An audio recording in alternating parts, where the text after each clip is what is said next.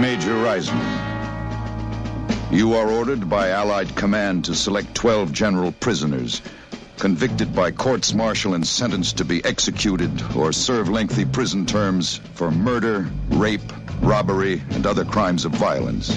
And you will deliver them secretly behind enemy lines in France to undertake a mission of sabotage that could change the course of the war. The 12 men will be known as the Dirty Dozen.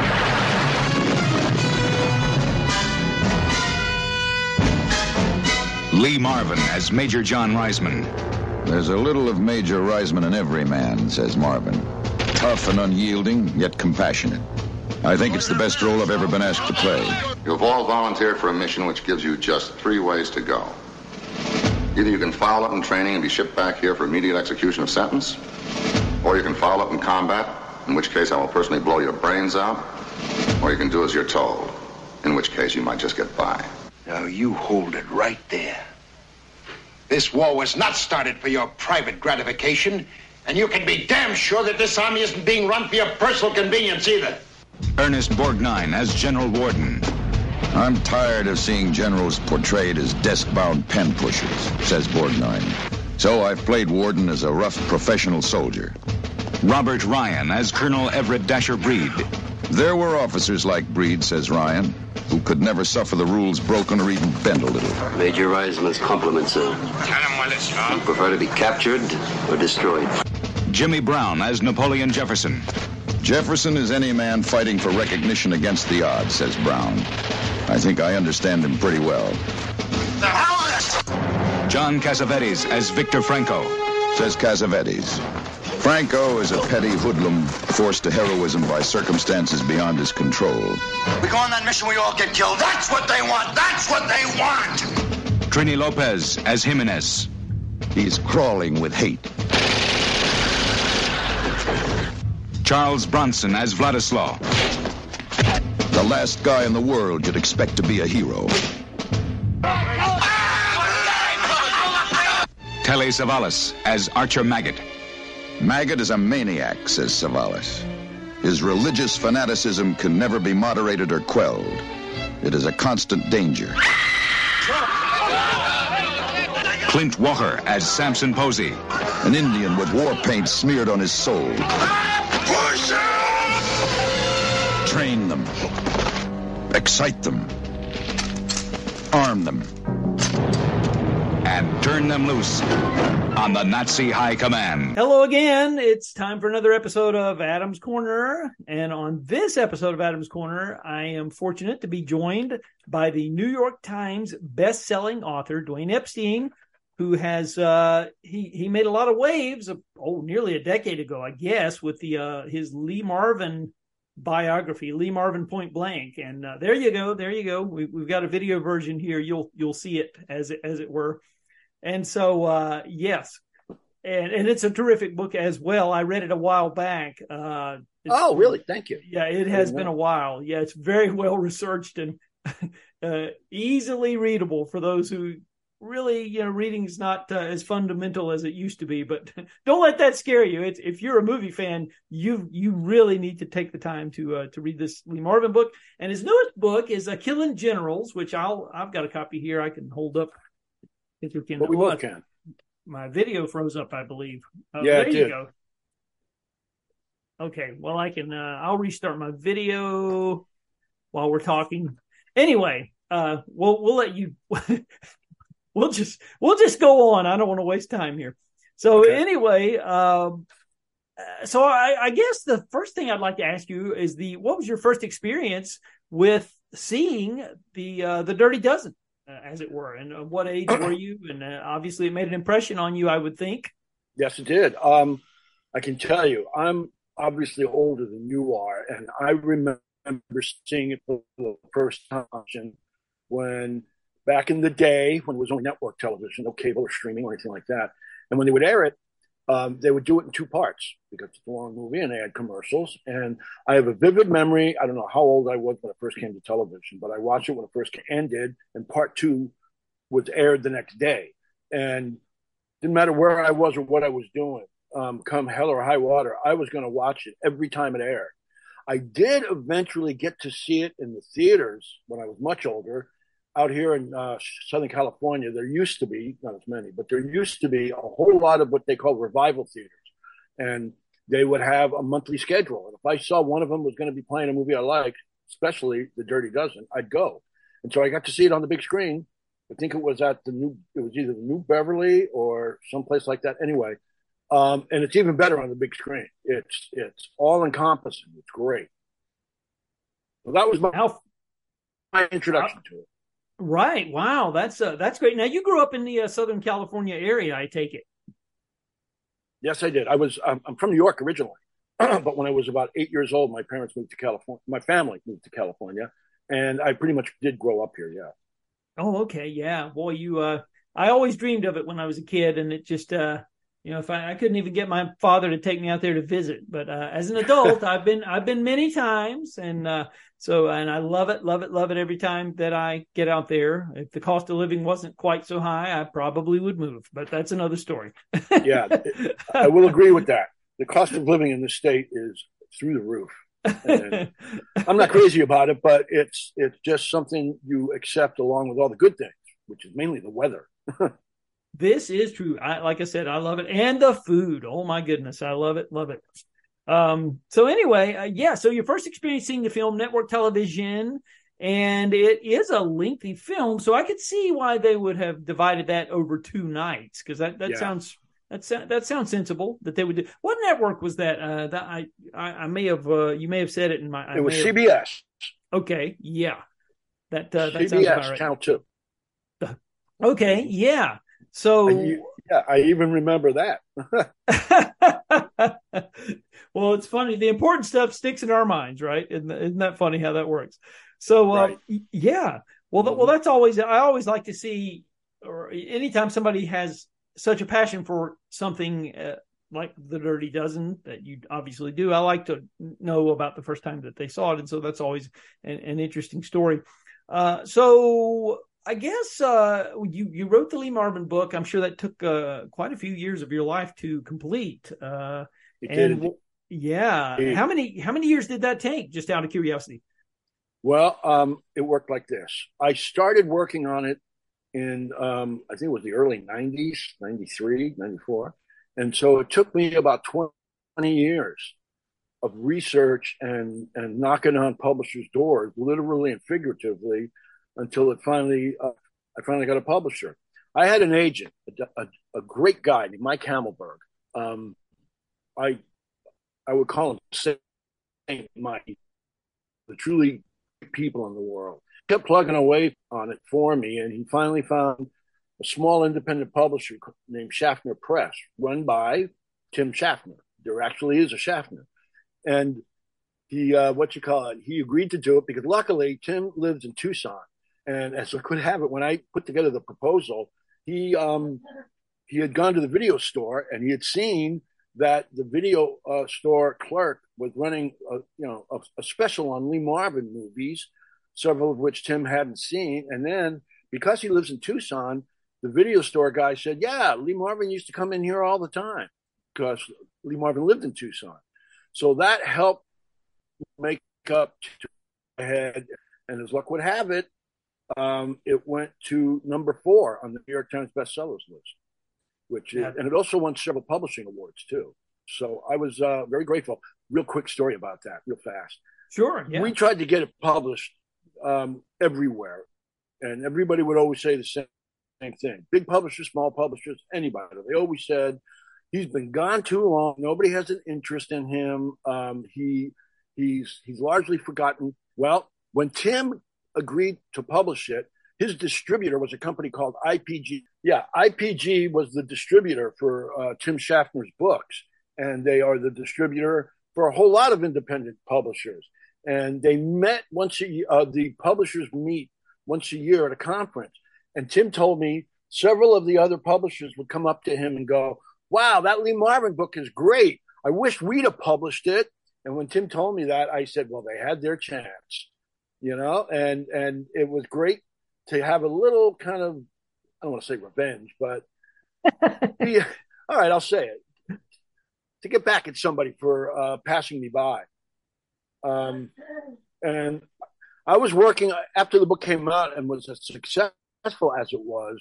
I was working on the possibility of several other projects with Mike Hamelberg. And unfortunately, Mike, who was up there in years, he passed away. And I lost Mike. And that kind of left me in free fall as far as my career went as a writer. Uh-huh. And then a few years later, actually more than a few years, I came across another gentleman by the name of Lee Sobel, who asked me if I needed an agent. He contacted me through social media. And I was kind of thrown, taken aback by that because I've never had that happen. Usually the author has to seek out the agent. And when I told him I'm not really familiar with this process, he said, why are authors so cynical? There's nothing wrong with an agent trying to find an author. And I went, okay, maybe so. So then I looked him up. I checked him out. Turns out he was the real deal. He wasn't a con man or as my people would say, a gonuff. He was the real deal. And so consequently, we signed a contract for me as an author and him as an agent. We started knocking around possibilities. And because he knew I wrote about Lee Marvin, he asked me, how would I like to write a book about the making of Point Blank? It was the first thing he said. And I said, I like that movie, but I don't love it. So I'm going to pass on that. And my personal favorite Lee Marvin film has always been The Dirty Dozen. So I asked him, how do you feel about a book on the making of The Dirty Dozen? And he goes, let me think about it. We bandied it about a little bit more. And then he said, put together a proposal and I'll shop it around. Well, I was amazed. We got an offer in like a week or 2 weeks. And it was a really good offer. So, we signed a contract with the company, Kensington Books. The only drag was they gave me a real small window of time to get it done. So I had to literally hit the ground running. But luckily, I had some advantages. Many of the people I had interviewed for the Lee Marvin book who are no longer with us, I had spoken to them about The Dirty Dozen. And a good portion of that went in the Lee Marvin book, naturally, but more of it didn't. So I was able to go into my archives and use some of those interviews. Also, I have a friend who is also an author of books about films named Beverly Gray. And she had done a book about the making of The Graduate, which I kind of used as a template because I had never written this kind of thing before. And when I told her what I was writing about, she said, she told me I interviewed the author of the novel, The Dirty Dozen, but it never got published. Would you like it? I can give it to you. And I went, oh, Beverly, would I ever? So I had that. That was a stroke of good luck. And one of the other things, it took me, like I was going to say, it took me 20 years to get access to people who knew Lee Marvin. But once I had established myself as an author, it became a lot easier to get people because I could send them my bio on Amazon, show them what I've done, and then they could more than likely say yes. I had very few people not willing to talk to me. The only one was Robert Aldrich's daughter, who is up there in years now, but her husband had just passed away when I contacted her. So she was kind of mourning, and she said, I'm not doing any interviews. But that aside, I was able to find, the movie was over 60 years old. Not a whole lot of people left. But I was able to interview and find a gentleman named Ken Hyman, who was the producer of the film. And it wasn't easy to do because he's long retired, found out he lives in England, and he's off the grid. There's almost no way. I dug in and I finally found him. And as I like to ask people, how come there's no famous Jewish lawyers? I mean, lawyers. There are. I mean, famous Jewish detectives, because that's what it took. I had to do some digging and some investigative work, and I found him. And I interviewed him at length over the phone. It was a wonderful interview, sharp as a tack. He's in his 90s, but he remembered everything. And he was on the set every single day. So that was a great, Ken Hyman was on set every day, and he told me great stories about making the movie. I also was able to interview Donald Sutherland. He's still with us. From my Lee Marvin book, I had interviewed Clint Walker and who else? Gosh, some of the people that were in the film, and they were called the Bottom Six. One of them was a gentleman named Colin Maitland, and he still lives in England. He's a sports reporter for the BBC, and now he's retired. And I was able to interview him, the guy who was the armorer for the film, whose name escapes me at the moment, but he agreed to be interviewed, and also many of the family members of the cast that were often on set, like Robert Ryan's children. He has three grown children. I interviewed them all. Who else? Clint Walker's daughter agreed to be interviewed. Gosh, so many people. And they all, even though many of them often said, I don't know if I have anything to tell you. I don't remember much, but once I got them talking, they remembered a lot of really great stuff. Oh, and I interviewed the son of the author, E.M. Nathanson, Michael Nathanson, who was also on set, and he was there. He was there the day they blew up the chateau. And he also hung out with Lee Marvin a little bit, told me some great stories about that. But my favorite, as one person told me, was really the soul of the book, was a gentleman by the name of Bob Phillips. Now, Bob has since passed away, but when I was working on the Lee Marvin book, he gave me reams and reams of information and anecdotes that are hysterical, and some that were rather poignant, for lack of a better word. And all of that, everything he told me about the Dirty Dozen went in Killing Generals, making for an interesting anecdote filled book. Wow, that's quite a trajectory. That's yeah. That's, I wound up getting the whole thing researched and written in about 9 months, which is like half the time of what it really should take. Yeah, that's amazing. You were able to put it together in that amount of time. That really is impressive. Yeah, I was lucky. Well, yeah, there's the book is still a little over 200 pages, but there's so much information you packed into, there's not a lot of fat in there. And I think that's one of the things that is impressive about it. It's kind of like a good meal, but you don't get any excess. You just get what you need. Right. And, no filling. Right. Yeah. That's right. I've had several people tell me that have read the book that the only drawback they found was that they were sorry to see it end. They were enjoying what they were reading. And I don't particularly know for a fact if I have a specific quote unquote voice or writing style, but what you said a moment ago, like what you said about the Lee Marvin book, I just like to just cut to the chase in whatever I'm writing or talking about. Mm-hmm. I don't like writers who overanalyze, that take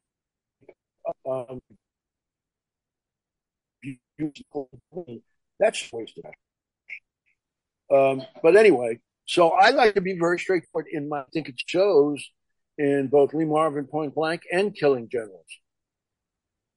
Yeah, that's it. Well, you may not consider it a style, but it is a style in its own way. Yeah, I guess that's true. And one of the other things, except for this particular project, which is a film, as a rule in my writing, I don't like writing about and how much and stuff like that. I find that boring. Unless it's a factor in what you're writing about, because in The Dirty Dozen, I did write about what the original budget was and how it had gone way over budget, way over schedule. I did write about that. Also, how much it made when it was released, because that's an important factor in the story of The Dirty Dozen. But other than that, I don't really care how much somebody made on a given film or project, and who put in money and where it came from and how much and all that. If it bore the reader, I just deal with that.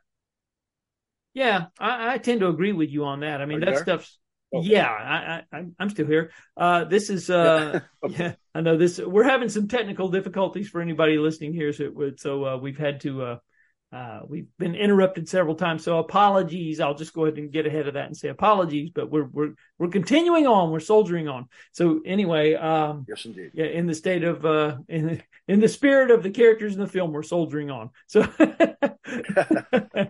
nice segue. I like it. Yeah. So yeah, that stuff is, to me, I'm more interested in the creative process and what led to the finished product. That's, more than what somebody made and the status of, that's the stuff. So am I. I have a friend who's a writer, another friend who's a writer, a guy named Bill Crone, who did this definitive book on Alfred Hitchcock. I like the way he describes it. He said, I find out how the rabbit got out, and I feel the same way. What was going through some entity's mind to come up with whatever they came up with? Was it thought out? I'm going to be collaborative, because film is collaborative art. Is it an accident? Something that happened on set that they wound up keeping in them, or something that got out? That to me is fascinating, and I love those stories. Those are. Yeah, I agree. Yeah, those are the stories that make for the best reading, and actually the best writing, because you're engaged when you're writing that those type of stories too, when you get that information. So yeah, this stuff is good on multiple levels. And, well, I guess that's true. Yeah, very true, very true.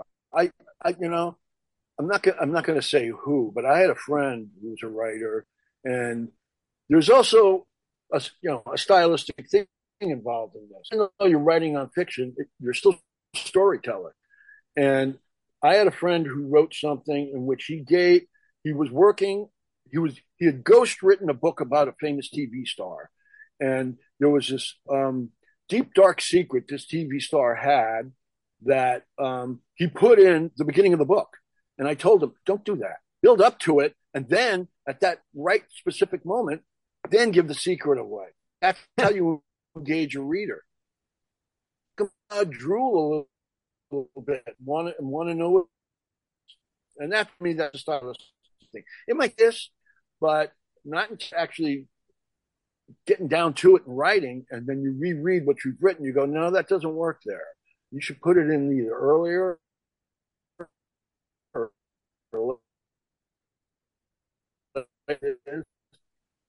my part.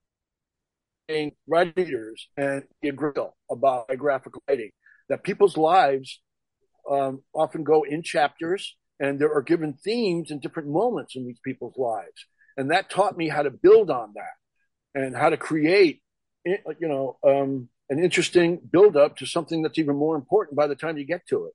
I did that with the book I did on Denzel Washington, Hillary Swank, Hillary Clinton, so many people, Will Ferrell, Adam Sandler, and by the way, the book on Adam Sandler was not one I wanted to do. But I was given a choice: either Adam Sandler, George Bush Jr., or Eminem. So I said, well, Adam Sandler. With those choices. Yep, can't blame you. Luckily for me, when I was working on that one, I begrudgingly took the gig. But then I saw a movie he did called Punch Drunk Love, and that did it for me. I was like, God damn, I love this movie. This is great. I can write about it. And just everything he had done to build up to how great Tupac was. Yeah, so that made it. Yeah, I totally agree. Punch Drunk Love is a great film. You're right about that. I think that's an underappreciated film from Paul Thomas Anderson, and thankfully, I'll say that's getting a 4K release next year. They just announced that. So hey, oh really? Yeah, Ultra cool. HD. I didn't know that. It's going to be part of the Columbia Classics Volume 4 box set that's coming out in February. So celebrating the 100 years of Columbia Pictures. So yeah, I'm looking forward to that one. So yeah, that's I don't know if there's any new bonus material there, but I would be welcome to it. Yeah, right. I would, if they ask, I'd do it. Heck yeah. Absolutely. So let them know if they ask you, a guy who wrote a book on that. I'm sorry. Anyway, there you go. You are really in the. Yeah, you are really in the loop about this stuff. I'm impressed. Yeah, well, I get press releases on stuff that's coming down the pike, and so I'm usually one of the first to know usually when it happens, and so I get excited. I I do these shows, but I'm also a fan too. You know, it's well, you kind of have to be. I mean, yeah, you don't do it for the money, obviously. No, not in today's climate. And you know, it's just there's so much noise out there when it comes to podcasting and things of that nature. You have to, you know, it's like I have a following. It's a small but devoted following, but they love what I do. I was previously on Movie Geeks United, which has been around 17 years, and my partner decided he just didn't want to do it anymore. I think he was burned out, and so I had to start something from scratch. But luckily, a lot of the people who have followed me for nearly a decade over there, they said, please don't stop. And I said, okay, if you insist. So here I am. So cool. That's how it happened. Right.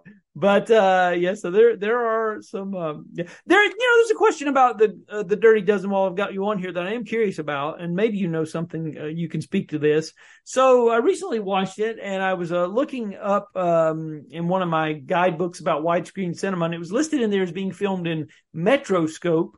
And yet the Blu-ray that I have is 1.85 to 1. But then I started doing some research, and it said that there were some 70 millimeter prints that were struck up in a wider format. I don't know how much of this is true. I didn't even know if you knew anything about it, but I was just... I know a little bit about it. What I can tell you is that once the film came out in general release, it premiered in New York in 67. I think it was in August or September.